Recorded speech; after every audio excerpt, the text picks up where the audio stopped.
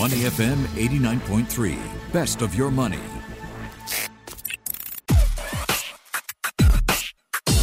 Money and Me on Your Money, only on Money FM 89.3. I'm Michelle Martin. This is Singapore's most influential radio station. We are dissecting Fed speak.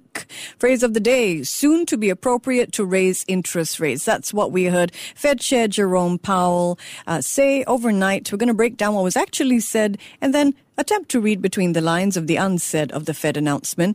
Then a look at whether or not the historic bounces in the stock market will come to a grinding halt this year. And when stock markets go wild, what's sound advice in this investor's playbook? Then we'll turn to the S&P 500, a closer look at its evaporating gains in 2022.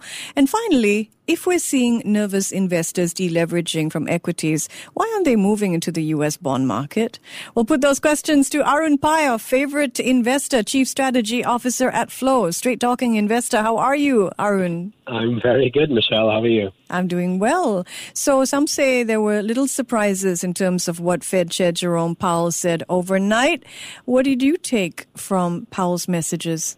Not so much, in my humble opinion, at least. I think it was all as expected. The aspect of finally, having the lift off in interest rates from basically it being stuck at or floored at 0% for quite a few years right now. It's all going to start. The lift off is going to be in March. Fed dots claim to be about interest rates raised this year. The market is pricing in 4. I personally am going more towards the market side. I think inflation has shot up a lot more than expected. So we need to see the Fed trying to cool things off a little bit, especially considering the labor market is so tight too. So I think, if you had to broadly categorize what Jerome Powell was saying, one aspect is interest rates going to start rising in March, most definitely, as well as this aspect of the bond purchases are going to be halted close to around the March time zone. He's not given an exact time stamp on that yet, and then he'll slowly start rolling off the balance sheet. The Fed, to put numbers to this, the Fed's balance sheet has grown to basically $9 trillion over the past couple of years, especially on the back of the COVID pandemic. So it'll be interesting to see. And they're coming up with a roadmap. They want it to obviously be done in an orderly fashion, not try to create too much volatility in the financial markets. Easier said than done, obviously, but we should start seeing this stopping of purchases by March, and then slowly start seeing the roll-off of the balance sheet, probably to the tune of anywhere between $50 to $100 billion per month, starting probably for the middle of this year, in my estimation. So the Fed is taking up the fight against inflation. If it happens in March, this will be the first U.S. rate hike since the pandemic. And the Fed also signaling that it's released a statement called Principles for Reducing the Size of the Federal Reserve's Balance Sheet, just as it did back in 2014. But some say the big difference between then and now is that the Fed is certainly showing it's not willing to wait almost 2 years to start reducing its holdings. But of course, the variables are different now, right? Right. So, there is, at least based on the statement yesterday, there is definitely a tone of them being a little bit more aggressive this time around, and that, contingent to not another absolutely crazy variant of COVID coming along, or huge geopolitical issues that's going on between Russia and Ukraine, and if NATO, China, US all have to step in.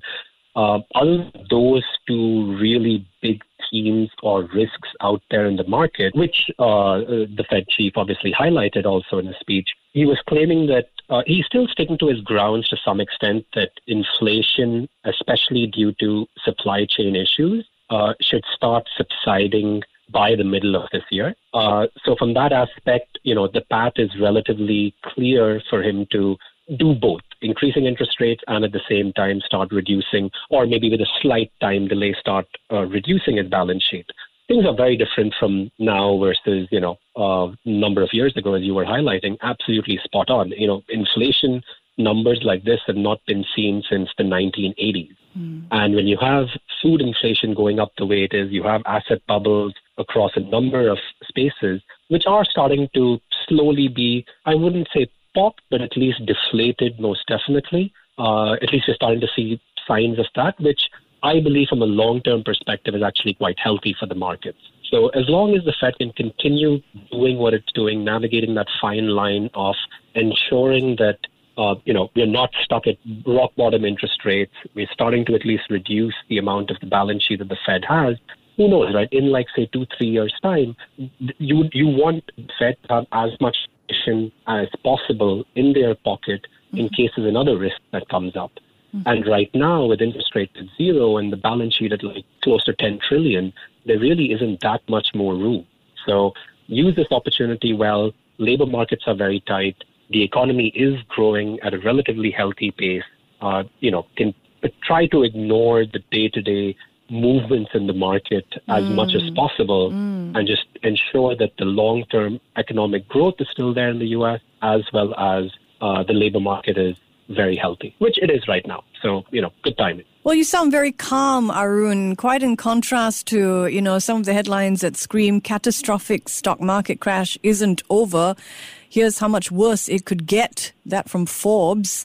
Bloomberg asking, is the stock market crashing? And plenty of my favorite YouTubers as well, all questioning, is 2022 the year of the stock market crash? And then what should our playbook be if that happens? Now, I know that you, like Warren Buffett, don't like to overlay economic news headlines over what's hard enough to understand investing, and that you like to evaluate companies, right? But I mean, is there any truth to this idea that I don't know if you're hearing as well a lot out there about questioning whether the stock market could come to a grinding halt this year?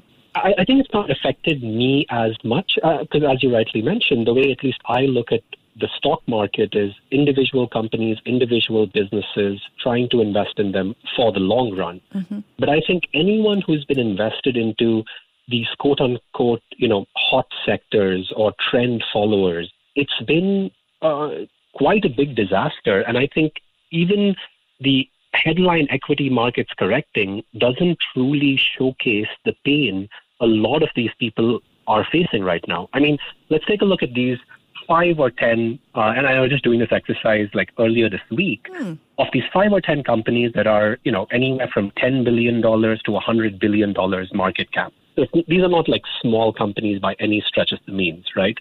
Beyond Meat, share price has gone from $200 to $60. Zoom, $550 to $140. Grab, $16 to $6. Singapore's darling, $350 to $130. Roblox, Coinbase, Square, Shopify, Netflix. I mean, any of these names that are $50 billion, $100 billion, $200 billion market cap companies, they've all corrected from their near price high, which all typically was there in the past, like, say, 6 months to a year. They're down like anywhere from 30% on the conservative side to like 60 or 70%. Which is pretty massive numbers considering this is not the situation of end 1999's, the dot-com crash where you had a Pets.com going bankrupt, but Pets.com was like a couple of $100 million plus market cap or whatever, right? These are massive household name companies that a lot of retail investors especially went in because of seeing the tremendous amounts of price appreciation starting from probably give or take March 2020, right? When, because of all the Fed easing, because of all of this helicopter money that was put into people's bank accounts, everyone started punting around in the stock market. Share price went up 5x, 6x. Retail market came in, took it up even further, and now they're sadly left holding the bag, right? So you have all these massive named companies, massive market cap, as well as household names, crashing so much. So I think, the headlines that Forbes and Wall Street Journal, et cetera, are saying about market correction, 15-20%, it's kind of hiding the fact that there's actually a lot more pain that's being felt in the market right now because FANG, excluding Netflix, which has also gone through a complete disaster in terms of price action, excluding Netflix, the other big technology companies are still holding up the stock index, right? And you can throw in Tesla into that equation too at present. But all the other very large tech names have corrected substantial amounts, not even a correction of 20%. You're talking about 50%, 60%, right? So I think from that perspective, long-term wise, it's much better to see this kind of price action for a person who is looking at value and wants to slowly start getting into some of these really great named companies. I mean, like Zoom is a fantastic example. At $550, this was trading at over like 130, 140 PE. Now at $140, it's coming to a more closer, like more fathomable 40 PE. Love the product, love what they do. I think it's coming a lot closer to the point that I would look to start investing into some of these names. Yeah, there are lots of bargains out there. Even PayPal, right? 300 at one point, and today 156.98. Absolutely. Square, same sector. I mean, so this is across, it's not just, most of them are within the tech space, though, in all fairness. But within the tech space also, it's mostly these high flyer names that potentially went way above their valuation metrics just because it was being chased by certain investors. I mean, which is very different from the likes of Amazon, Google, especially those two names that, still reasonable valuations, I would say, still obviously very solid companies with a great competitive moat, maybe with some advantage of the fact that the large Chinese names, it's been difficult for investors to get in, want to put money over there, given the headline political risks on that side of the ocean.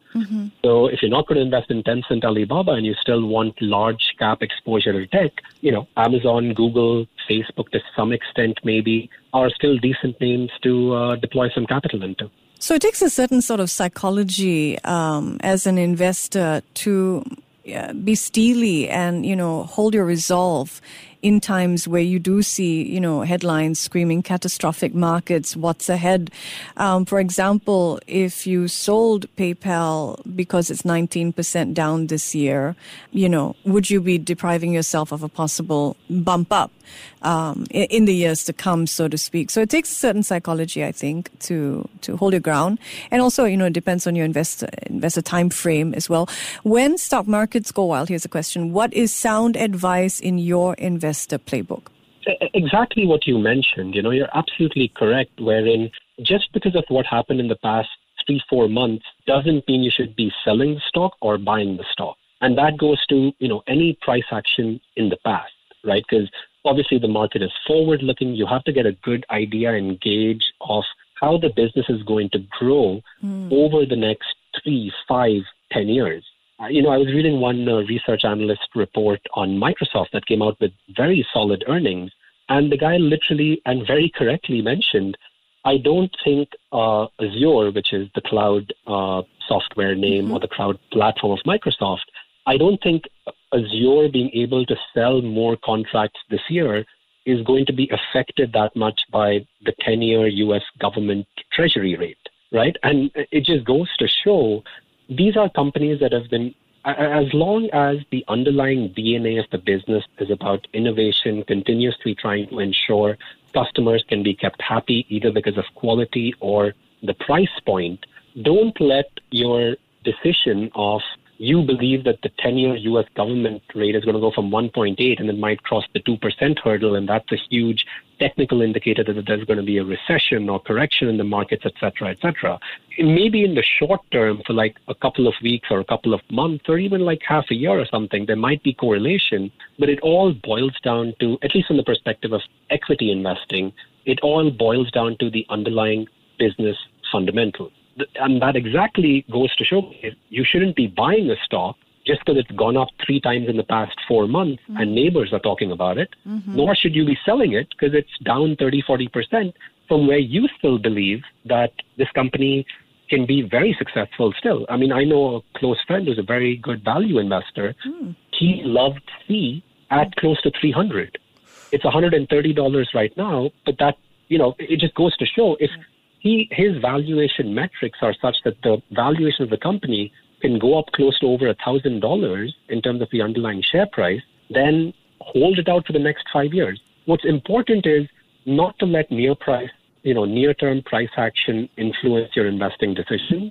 very important to not have leverage at all, because, you start taking leverage as a double-edged sword, right? You look very smart and a savant in the financial markets when things are going your way because you've magnified your returns. Mm-hmm. But that same magnification the other way around means you can get cleaned out, right? Like the graveyard of investors in these FX, foreign exchange, high leverage platforms or cryptocurrency platforms, or for that matter, even equity platforms, right? Like these discount brokerages, all private banks giving leverage, giving loan to value, people getting greedy, levering up, buying a lot more than what their underlying equity is. A price correction of 30-40% immediately means you're down 80 or 90%. And from that point onward, your underlying price has to go up 10x, or you need to be putting in a lot more capital into play. So having a little bit of, a safety net or dry firepower to ensure that regardless of these market volatilities, you can take advantage of these situations and you can slowly start, scaling back into these names or slowly start lowering your average costing, contingent to you having a nice little safety nest egg for the rainy day, I think is the secret of long-term successful investing. Great insights there, Arun, for us all. Let's take a closer look at the S&P 500. What's happening there? The index hasn't been, it's dropped 11% so far, headed into correction territory on Monday. Some say, this is dramatic. Look at the technical backdrop. Inflation, tightening policy, geopolitical uncertainties, the most in a while. So is this the end of the historic rally for S&P 500? The short term, and obviously this is with the big caveat that I don't think anyone can predict short-term price movements and stuff, but it definitely does seem to be the case, right? Because based on yesterday's statement of the Fed, it does not seem that they're going to be taking their foot off the pedal in terms of raising interest rates, lowering the balance sheet. So the punch ball, as a lot of people like to say it, is definitely being taken away from this party right now. And that coupled with, and then all these headlines of COVID and geopolitical issues, which have always been there, right? I mean, if you look back over the last 10, 20, 30, 40 years, there are always risks in the market. From that perspective, though, just forgetting price action for a second, but just looking at valuation, the S&P index, if you take a look at the entire valuation of all of the 500 companies and you divide that by GDP, which is one indicator that, Warren Buffett loves to look at, even though he obviously looks at individual companies, but just from the perspective of whether the entire market is frothy or not, taking a look at the entire valuation of i.e. the market cap of the S&P 500 index, dividing it by US GDP gives some indication of whether it's, still running a bit hot or whether it's undervalued.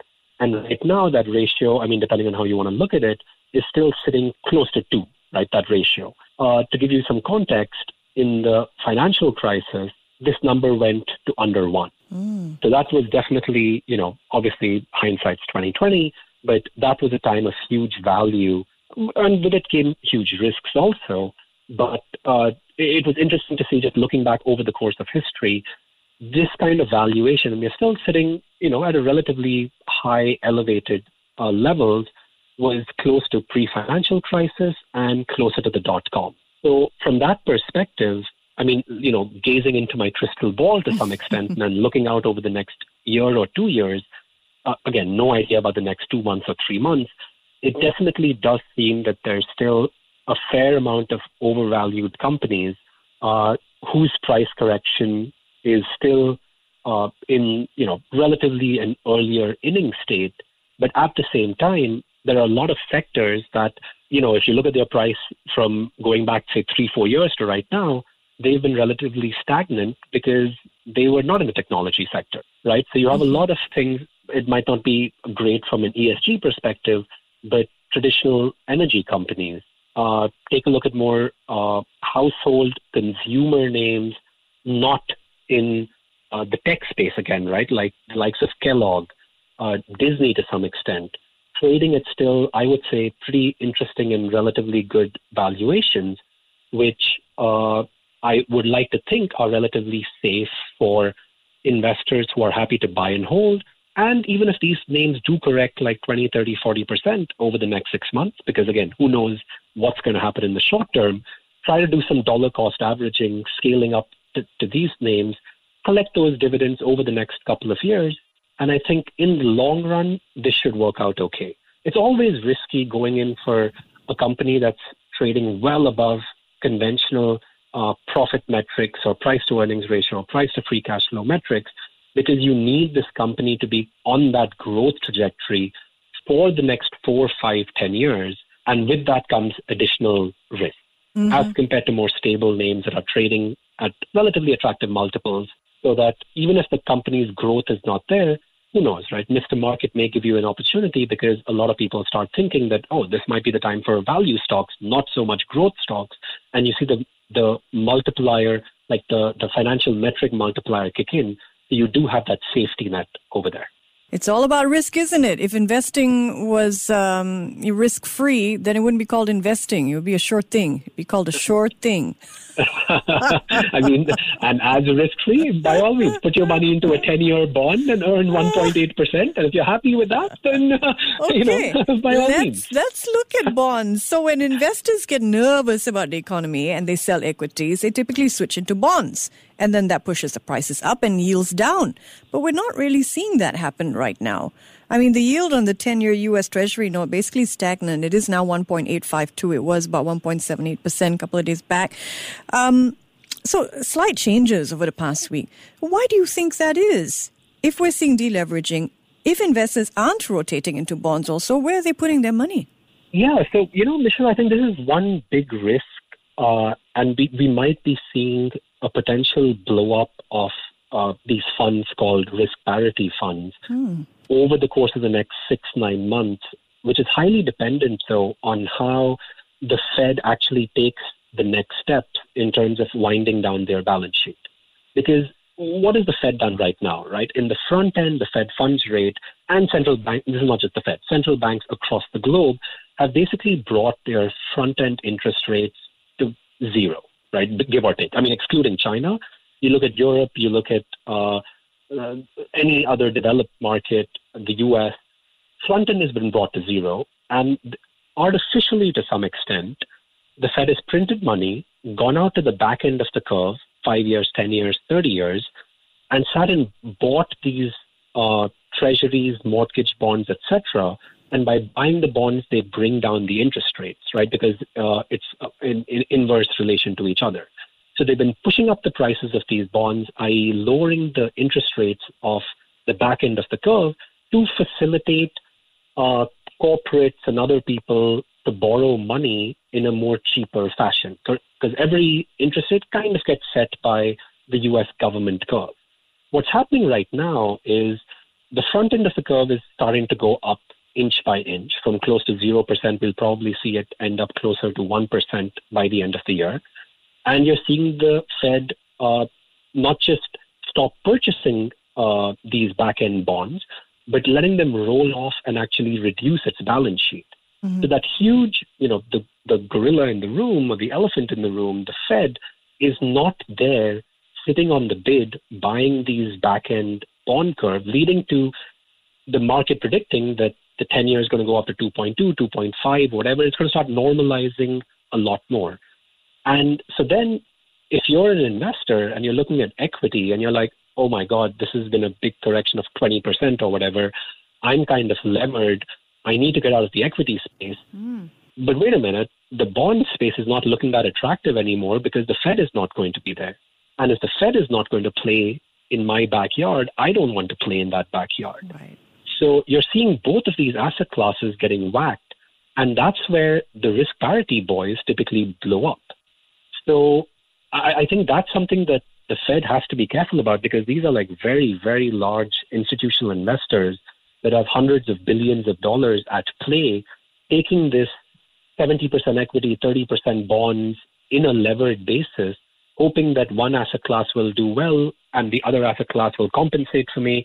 and vice versa, right? So I think that's something that the market has to be, and the Fed especially has to be very careful about, and retail investors too.